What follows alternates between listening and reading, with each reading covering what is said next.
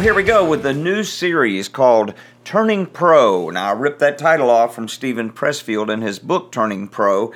Though I'm not using his thoughts exclusively, I couldn't think of a more appropriate title. We're going to contrast what it means to be an amateur at something versus what it means to be a professional at something. And we're both. We're amateurs at some things, but we should desire to be professional at least at one thing, to build on the thing that we're good at, the thing that's in our hand, to become excellent. To become excellent at a thing just means to excel above people's expectations. To become remarkable, which simply means that what you do is worthy of remark. You know, probably one of the good remarks, by the way. One of the best pictures I ever heard of excellence, I've probably mentioned it in numerous podcasts, but it applies here. To be excellent at a thing means to excel. And I was teaching on that, and I had one of my leaders come up to me at the church we planted several years ago, and he said, you know, excellence is kind of like this road with a ditch on each side, and on one side it's a ditch called sloth, and on the other side is a ditch called perfection. That's really good because, you know, we can aim at perfection, but rarely, if ever, are we going to hit it at a thing. We're going to fall down. We're going to fail. We can't get into a ditch of laziness or sloth where we just don't act on our goals. And we can't fall in a ditch where just because we can't get it perfect, we get bogged down and give up. I watched some football the other night, and a quarterback named Andy Dalton. I think it might have been the Cowboys that he's quarterback. He used to be with Cincinnati, I think. But anyway, it wasn't like my team. I was just watching a little bit of whatever game was on. And if you know what a pick six is, that's when the quarterback throws an interception and the defender runs it back for a touchdown, 6 points. Well, Andy Dalton threw two of those within something like a minute or a minute and a half. I mean, utter embarrassment in front of millions of people on national TV, a stadium full of people, yet he is a professional. He was certainly imperfect in that moment, but I've heard it said that athletes try to have the mind of a goldfish, or the memory of a goldfish, which is like 2 seconds. They got to forget what they just did and worry about what's important now. And so that's another whole teaching in of itself. Hey, let me give you a quick update on Life on the Verge. We are home for the time being. I probably mentioned that in the last podcast, but had a great weekend with the men from Lighthouse. Well, it used to be Lighthouse Worship Center. Now I think it's just Lighthouse. Got to do some speaking on vision and that kind of thing. It was fantastic up at Watermarks Camp in Scottsville. We're preparing for a church service at Freedom Church in Stafford. If you're in the area, we'll be there for all three services, or 2 services, on November 20th. We're also working on the end of the year shipment for the Good Infection Project, where we send out resources to 100 prisons across the country, which, by the way, thank all of you that have helped us do that since the pandemic shut us down. Even though we're going back into prisons, the project continues on. There's a whole ministry team that does the duplication. We just create the content. They duplicate it, package it, and send it out for us from Hedgesville, West Virginia. Thank you, Hope Community Church, for doing that, if you're listening. So we're working on the material for that, and if you're someone that has some material, if you listen to this podcast, I mean books or CDs or that kind of thing that you think would be great for a prison library, don't hesitate to contact me at Mark at Life on the Verge, and we'll look into how we can get that into the inmates' hands. Which on this last tour, I had more than one inmate come up to me at a prison with a DVD in their hand saying, man, thank you so much for sending this stuff out. So we put some of our music and teaching and that kind of thing on there. So thank you for that. We're working on that. That's pretty time consuming. And we're already planning for 2023. We'll be having a big end of the year giving thing. Please consider us in your end of the year giving. We hope to maybe even double our donations for 2023 because we really want to do things on a grander scale. The Lord's this last tour in September, we took out 8 volunteers with us. Well, counting us, it was 6 extra volunteers, but we had a band, and this has been so cool because we were able to help them with their expenses. We're going to equip them to fundraise. That's one of the ways we hope to increase our donations so that these guys can walk in their calling. You helped us take Brian Elder and Matt Hartway, by the way. One is 44, one is 24, looking for God's next step in their life. You helped us bring them. They wanted to come, and man, were they effective in every way. They really got to cut their teeth, and they're excited about going back out on the road with us. But in the meantime, the event I just did this weekend, the worship leader couldn't make it, and I was able to hook these guys up, and they did an incredible job of leading worship for this men's event. And so thank you for helping us to equip the ministry. That's one of the big emphasis. One of the things we feel like we should be really focusing on in 2023 is making a pathway for musicianaries. You know, I define that term as using music to build a bridge and tell your story, which obviously incorporates the gospel. We're talking about your Christian story, your testimony. So that's what we're up to. Let's get back to this idea of turning pro. First, I gotta give you a testimony of something real quick. You know what? Over a year ago, I lost my wedding ring. I couldn't believe it. I've lost this wedding ring twice, and one time I was in the police academy in 2000 when I went back through the academy in Virginia Beach, and I lost it during training, crawling through a tunnel during a time when they were making us suffer physically. And the next day, I crawled through the same tunnel. I didn't know I lost it in the tunnel. I just knew I lost it in training, and I found this ring. Well, last summer before this past summer, I lost it out riding my bike. I got home and my ring was missing. I'd been tucking my hand in my pocket and pulling it out to grab a rag and wipe sweat off my brow, while I was riding. And I got home and my ring was gone. I thought, man, my hand was sweaty. It must have fell off in the rag and it's somewhere out on the road.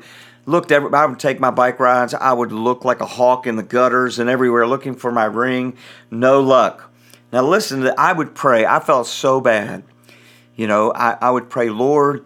I replaced it with one of those rubber things. I thought, if I lose it now, it's not I can buy another rubber thing. But I just felt so bad. I was praying. I wrote in my journal too, Lord, one day maybe that which was lost could be found. Last night, one of my dogs was under the bed chewing on something, and Susan wrestled it out of her mouth, and it was my wedding band. Unbelievable. Thank you, Jesus. Anyway, God answered a prayer. Back to turning pro. I apologize for rambling so much. You can always fast forward.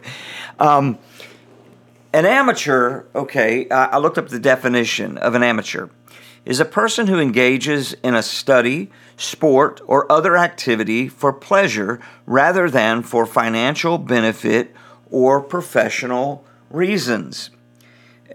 It's also defined as an athlete who never competed for payment or for monetary prize, or a person inexperienced or unskilled at a particular activity. It's kind of something that we do for fun sometimes. It's not something that we do for money or necessarily professional recognition. Matter of fact, the definition of amateur tells you to go compare it to professional, which is exactly what we're going to do. But let's get back to this first definition that says it's a person who engages in a study, sport, or other activity for pleasure rather than for financial benefit or professional reasons. Let's talk about that financial benefit for a minute. One time I was doing ministry in downtown Miami. We were doing an outreach there. We were walking along, and I don't know, we may have been handing out tracts or things like that and just talking to people. And, there's considerable homeless population in the area that we were in. And I walked up to a guy who was digging through a trash can. And I tried to hand him, maybe a bottle of water. We had some cold water with us, a hot day, or a tract. And he was like, "You got any money?" I said, "No, but we want to give. You got any money?" "No." Well, look, everything's about money. If you don't have any money, I ain't got no time for it. He went right back to digging in the trash can. Now, we know as believers that, money is a tool. It can't be our master. But we all need money, don't we? I mean, that's the way that we make a living. It's how we buy our groceries. There's nothing sinful about money. It can be the love of money. Not money is the root of all evil. People misquote that all the time. It's the love of money that is the root of all evil, Paul told Timothy. We need money. Jesus talked about money a lot. As a matter of fact, in the parable of the talents in Matthew chapter 25, we call it talents. That really meant bags of gold. It's not like a talent, a skill that you're good at thing. A talent was a bag of gold. So Jesus was talking about a master gave 1 bag of gold to one servant, or 5 bags of gold to another servant. Jesus talked a lot about money. So money in and of itself is not sinful, and it really is a necessary thing. And we should be good enough at something that we make money, not just enough money to make a living. I've heard a preacher say that's very selfish. We want to make enough money that we have excess to be able to help other people. As a matter of fact, with Life on the Verge, for example, we hope to have enough income. These 2 guys that we took out, these younger guys I mentioned earlier, both of them are incredible songwriters, and they're moving people. They're moving people with their music with a right motive. You know, I know their hearts. It's not to be rock stars. It's to influence people toward the kingdom of God with their music. That's why we call them musicianaries. And it's in my heart to have enough money to help these guys do some professional recordings of some of their music, perhaps through Life on the Verge. That's part of our mission. That's expanding our potential. Why that's important is because then the inmates who get impacted by the music in prison can go download it and revisit that time of light and hope when we were there, you know, in the dark place that they're at. Not just that, obviously people outside of prison can be ministered to by their music.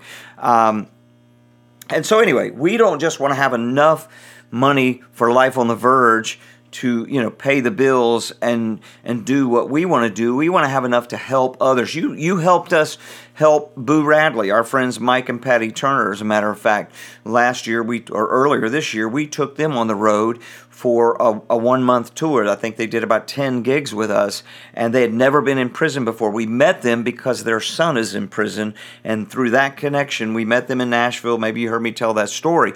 But now they are out on their own, doing their own tour of 3 prisons late this month and early next month. That's exciting. That's, to me, is exponential growth and influence, and you helped us do that. So we don't just want enough money in our ministry to make our ends meet. We want to help others walk in their calling.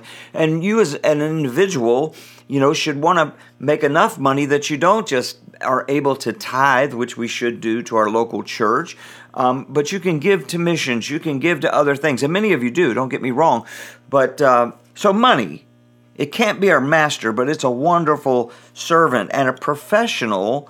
That's part of the equation. As a matter of fact, the definition of professional is following an occupation as a means of livelihood and for gain. It's a person who earns a living in a sport or other occupation frequently engaged in by amateurs. So we are amateurs at some things. Obviously, we do things for fun. We call those hobbies. You know, a definition of a hobby is an activity or interest pursued for pleasure or relaxation, and not as a main occupation. You know, if I'm guilty of anything, it's that I don't have enough hobbies, because hobbies are important. We need to have those things where we're not, you know, determined to win, right? We know we're never going to be an expert at it. We do it just for the fun of it. Occasionally I'll go out and bowl. I'm terrible at bowling, but it's fun to just go out and do it for the heck of it, right? I golfed for a while, way back in the early 2000s, and maybe I'll pick that up again. I'm never going to be good at it, but it's just a relaxing thing. Fishing sometimes, you know, there's no competition. I'm just doing it for the fun of it. We should have hobbies. Hobbies shouldn't create an unhealthy pressure to win, okay? We're just doing it for the fun of it. So we're going to have hobbies. We're going to be amateurs at some things. But we should also desire to be professional at something to excel at a thing, to profit from it, to make it grow by measurable means, meaning money or influence and impact, to be fruitful, okay? We should all have a profession and seek to excel at it. This starts with where you're at, by the way, what's in your hand. It's okay to dream and have a vision for where you'd rather be someday, but Scripture says whatever you do, work at it with all your heart as working for the Lord or unto the Lord, not for men. You know, it's okay to have it. One of my favorite passages, you've heard me quote it many times, sow your seed in the morning and in the evening. Let not your hands be idle, for you don't know which is going to succeed, whether this or that, or whether both will do equally well. Ecclesiastes 11:6. So you can work toward the place you'd rather be, the thing you'd rather do, but be excellent at what you're already earning a living at. Be good at your job, at your work. Whatever your work is, that's your profession. Be excellent at it while you're there, even if you're dreaming of, I'd rather be here someday. So let's suppose you have a vision or a desire to become a pro at a thing, but you're currently in a career that pays the bills, okay? But you want to be professional at another thing. This is true, really, artists, musicians, authors. Some people do that for the fun, but some people would love to get paid to do it. And that was where I was. You know, it was like, well, I never looked at music as a hobby. It was something I always desired to make a living at, or writing. You know, I wanted it to be my primary vocation. And I had a fulfilling job as a police detective at the time when it really started to blossom in the 90s.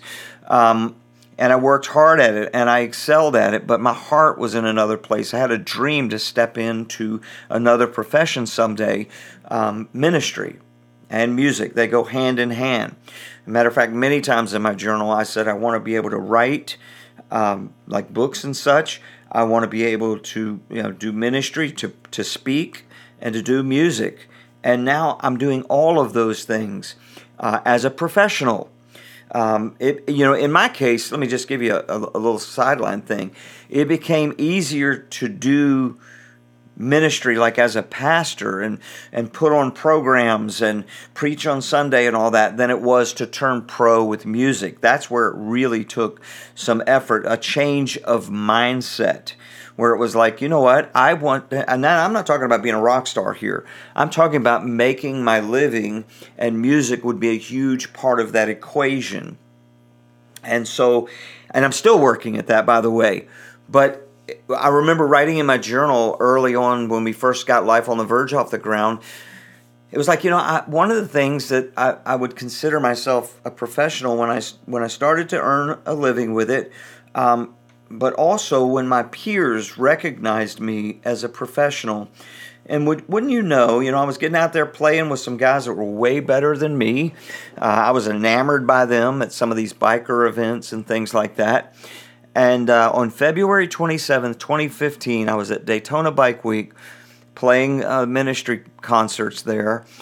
And I was presented with a certificate where I was being inducted. On February 27th, 2015, I was being inducted into the Blues Hall of Fame, the Virginia Blues Hall of Fame, by my peers. That's how you get inducted in that. Those guys that were better than me were putting a seal on me that, hey, we recognize you as a pro at what you're doing, not because of just the ministry aspect, but because of the music. That was a big deal for me, and I'm still working at that. But anyway, this is about a mindset shift, okay, to say I want to be professional at something. And it does happen in our mind first. I'm going to be a pro at this. I'm going to approach it as a pro by faith, even if it's just a hobby or an amateur thing, but you want it to turn pro. What are some of those mindsets we need to have? Here's a few of them. I'll start. We'll see how far we get today, and I'll make this into a series.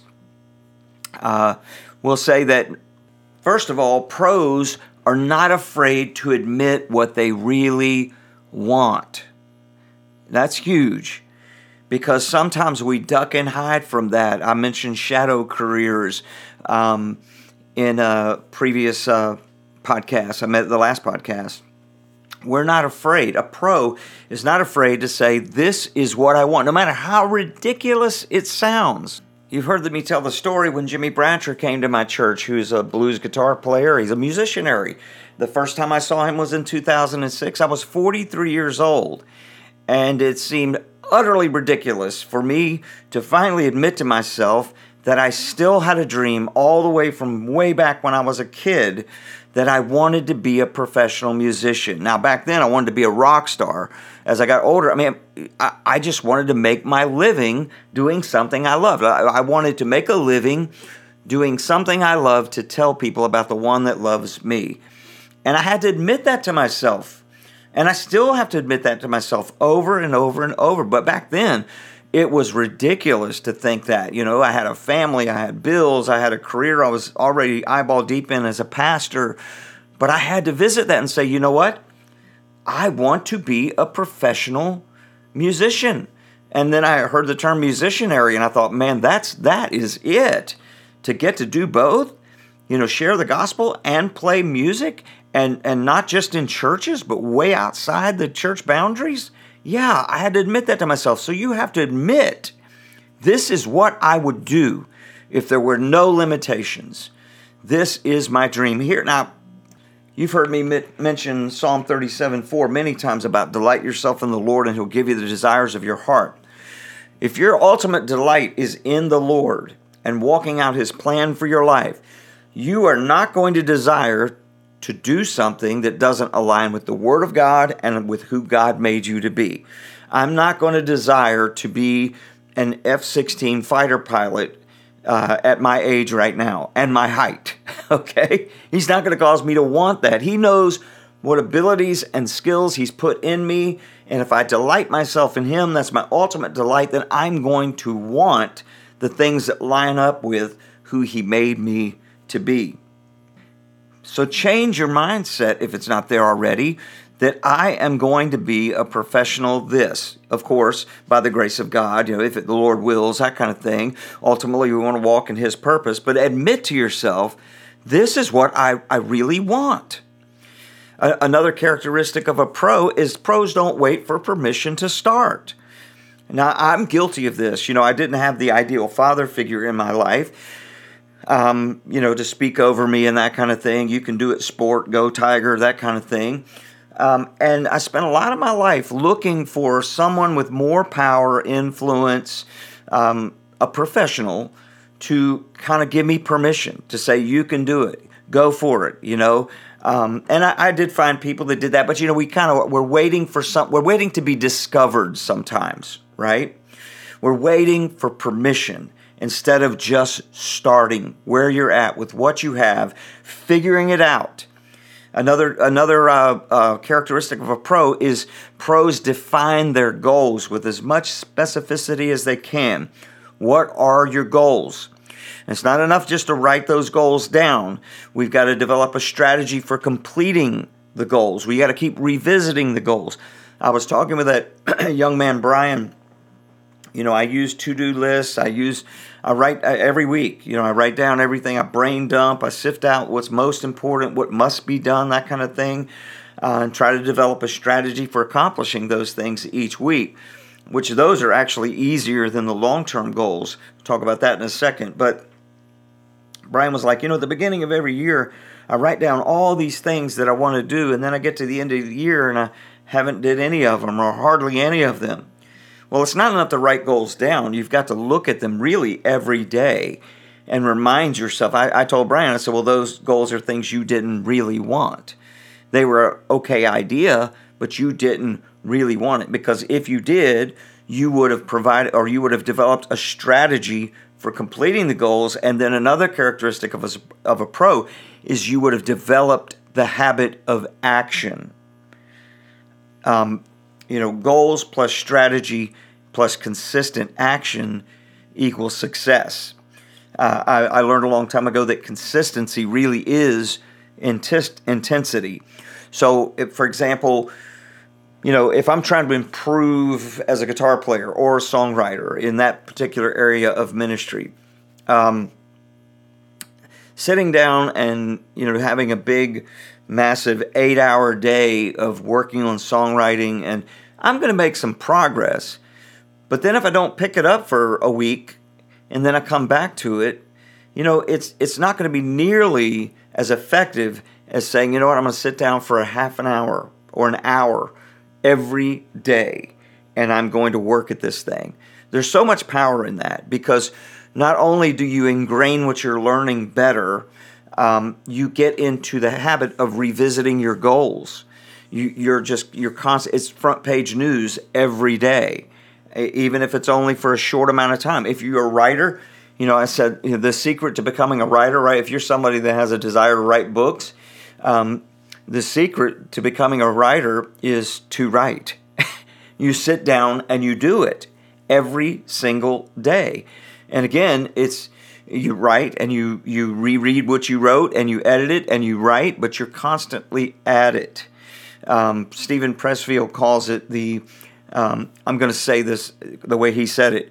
He calls it, you need to have the habit of the ass in chair. You've got to sit down on your butt and work at that thing consistently every day. So pros admit what they really want. Pros don't wait for permission to start. Pros define their goals. Pros develop a strategy for completing the goals. By that, I mean it can be a calendar that you say every day at 8 o'clock, I'm going to do this. It can be much larger than that, but you develop a strategy for how you're going to do it. Maybe it's the calls you need to make, the things you need to do, but you're taking steps every day toward that thing, even if it's not your main thing yet.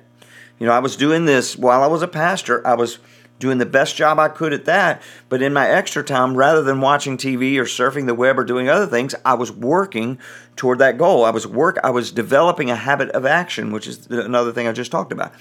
So, pros, here's another one.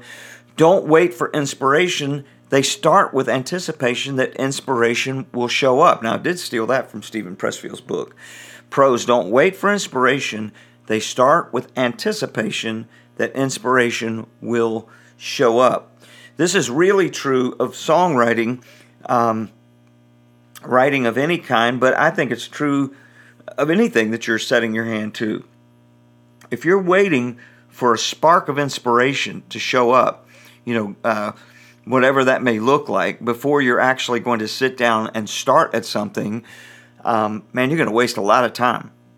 Professional athletes, even before they become professional, mind you, they develop the habit of showing up whether they feel like it or not. It's workout time. I've got to go do this thing. And so if you're trying to become a pro at something, you're putting your nose to the grindstone, so to speak, whether you feel like it or not.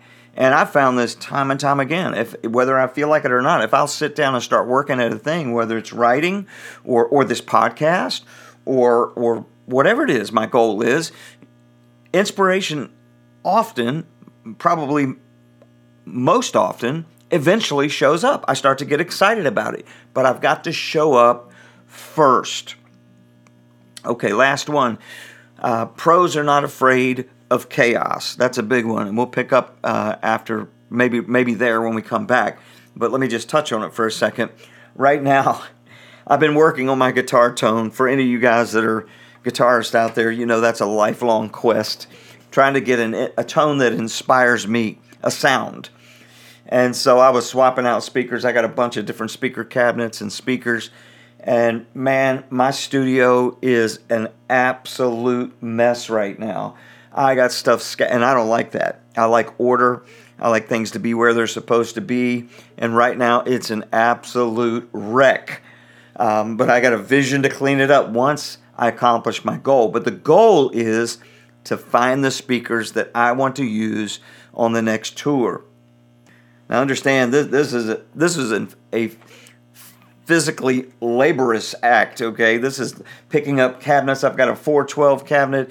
I got tools all. I got two 212 cabinets, three 112 cabinets. I got speakers scattered all over. I got to take the backs off those things, turn them upside down, move them around. I was so sore. I woke up from my soreness this morning and had to take ibuprofen. And just twisting and resoldering these things, and so it's utter chaos, stuff everywhere. Well, life gets that way when you start to focus on a one thing. I'll leave you with this. My friend Michael Traylor was a roommate with Warren Haynes. You may not know who Warren Haynes is. He wrote a song called Soul Shine that's really probably his most popular song. He fronts the band Government Mule, but also has a solo act called Warren Haynes. But he also wrote a song called Two of a Kind, Working on a Full House, that was a number one hit for Garth Brooks. Well, Michael tells the story that all Warren Haynes did was smoke pot and play guitar back when they were roommates, way back, probably in their 20s. Now, I certainly wouldn't advocate that you smoke pot, but his focus on music, he said that Warren would leave dishes everywhere. His room was a wreck. He wouldn't do anything around the apartment because he had this laser focus on music and nothing but music. Now, that drives some of us crazy because we want to be good at everything. Well, let me tell you, if you're really bearing down on a goal, your car's going to get messy. Your car's going to need to be washed. There's going to be to-dos around the house that you're not getting done. There's going to be appointments you can't keep. There's just going to be chaos in other parts of your life while you're bearing down on the thing that you're really trying to turn pro at. We manage those things as best as we can. We stay in tune as best as we can. We live a life of balance as best. We do the necessary best we can. But if you're like me, you don't like your car to be messy. You don't like your car to be dirty. I don't like my studio to be messy. But chaos is a part of the equation, and we can't be afraid of that. We've got to understand that life will get crazy when we really start to bear down on a specific goal, when we still really start to try to turn pro at a specific thing. Other things are going to get chaotic. I've shared that proverb, where there are no oxen, the manger is clean. Well, if you've got oxen, it means that you're bearing crops, you're working fields, and you're going to have a dirty manger. And so we'll stop right there. I'm already over time, and I'll share some more thoughts on this idea of turning pro. And of course, whenever I do these podcasts, I'm talking to myself, trying to keep myself on track. So bless you, and have a fantastic day.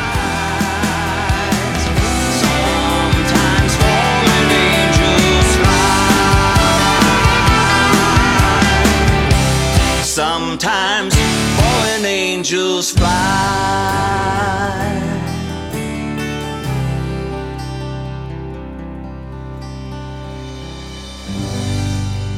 I want to remind you that Life on the Verge is a completely donor-funded ministry.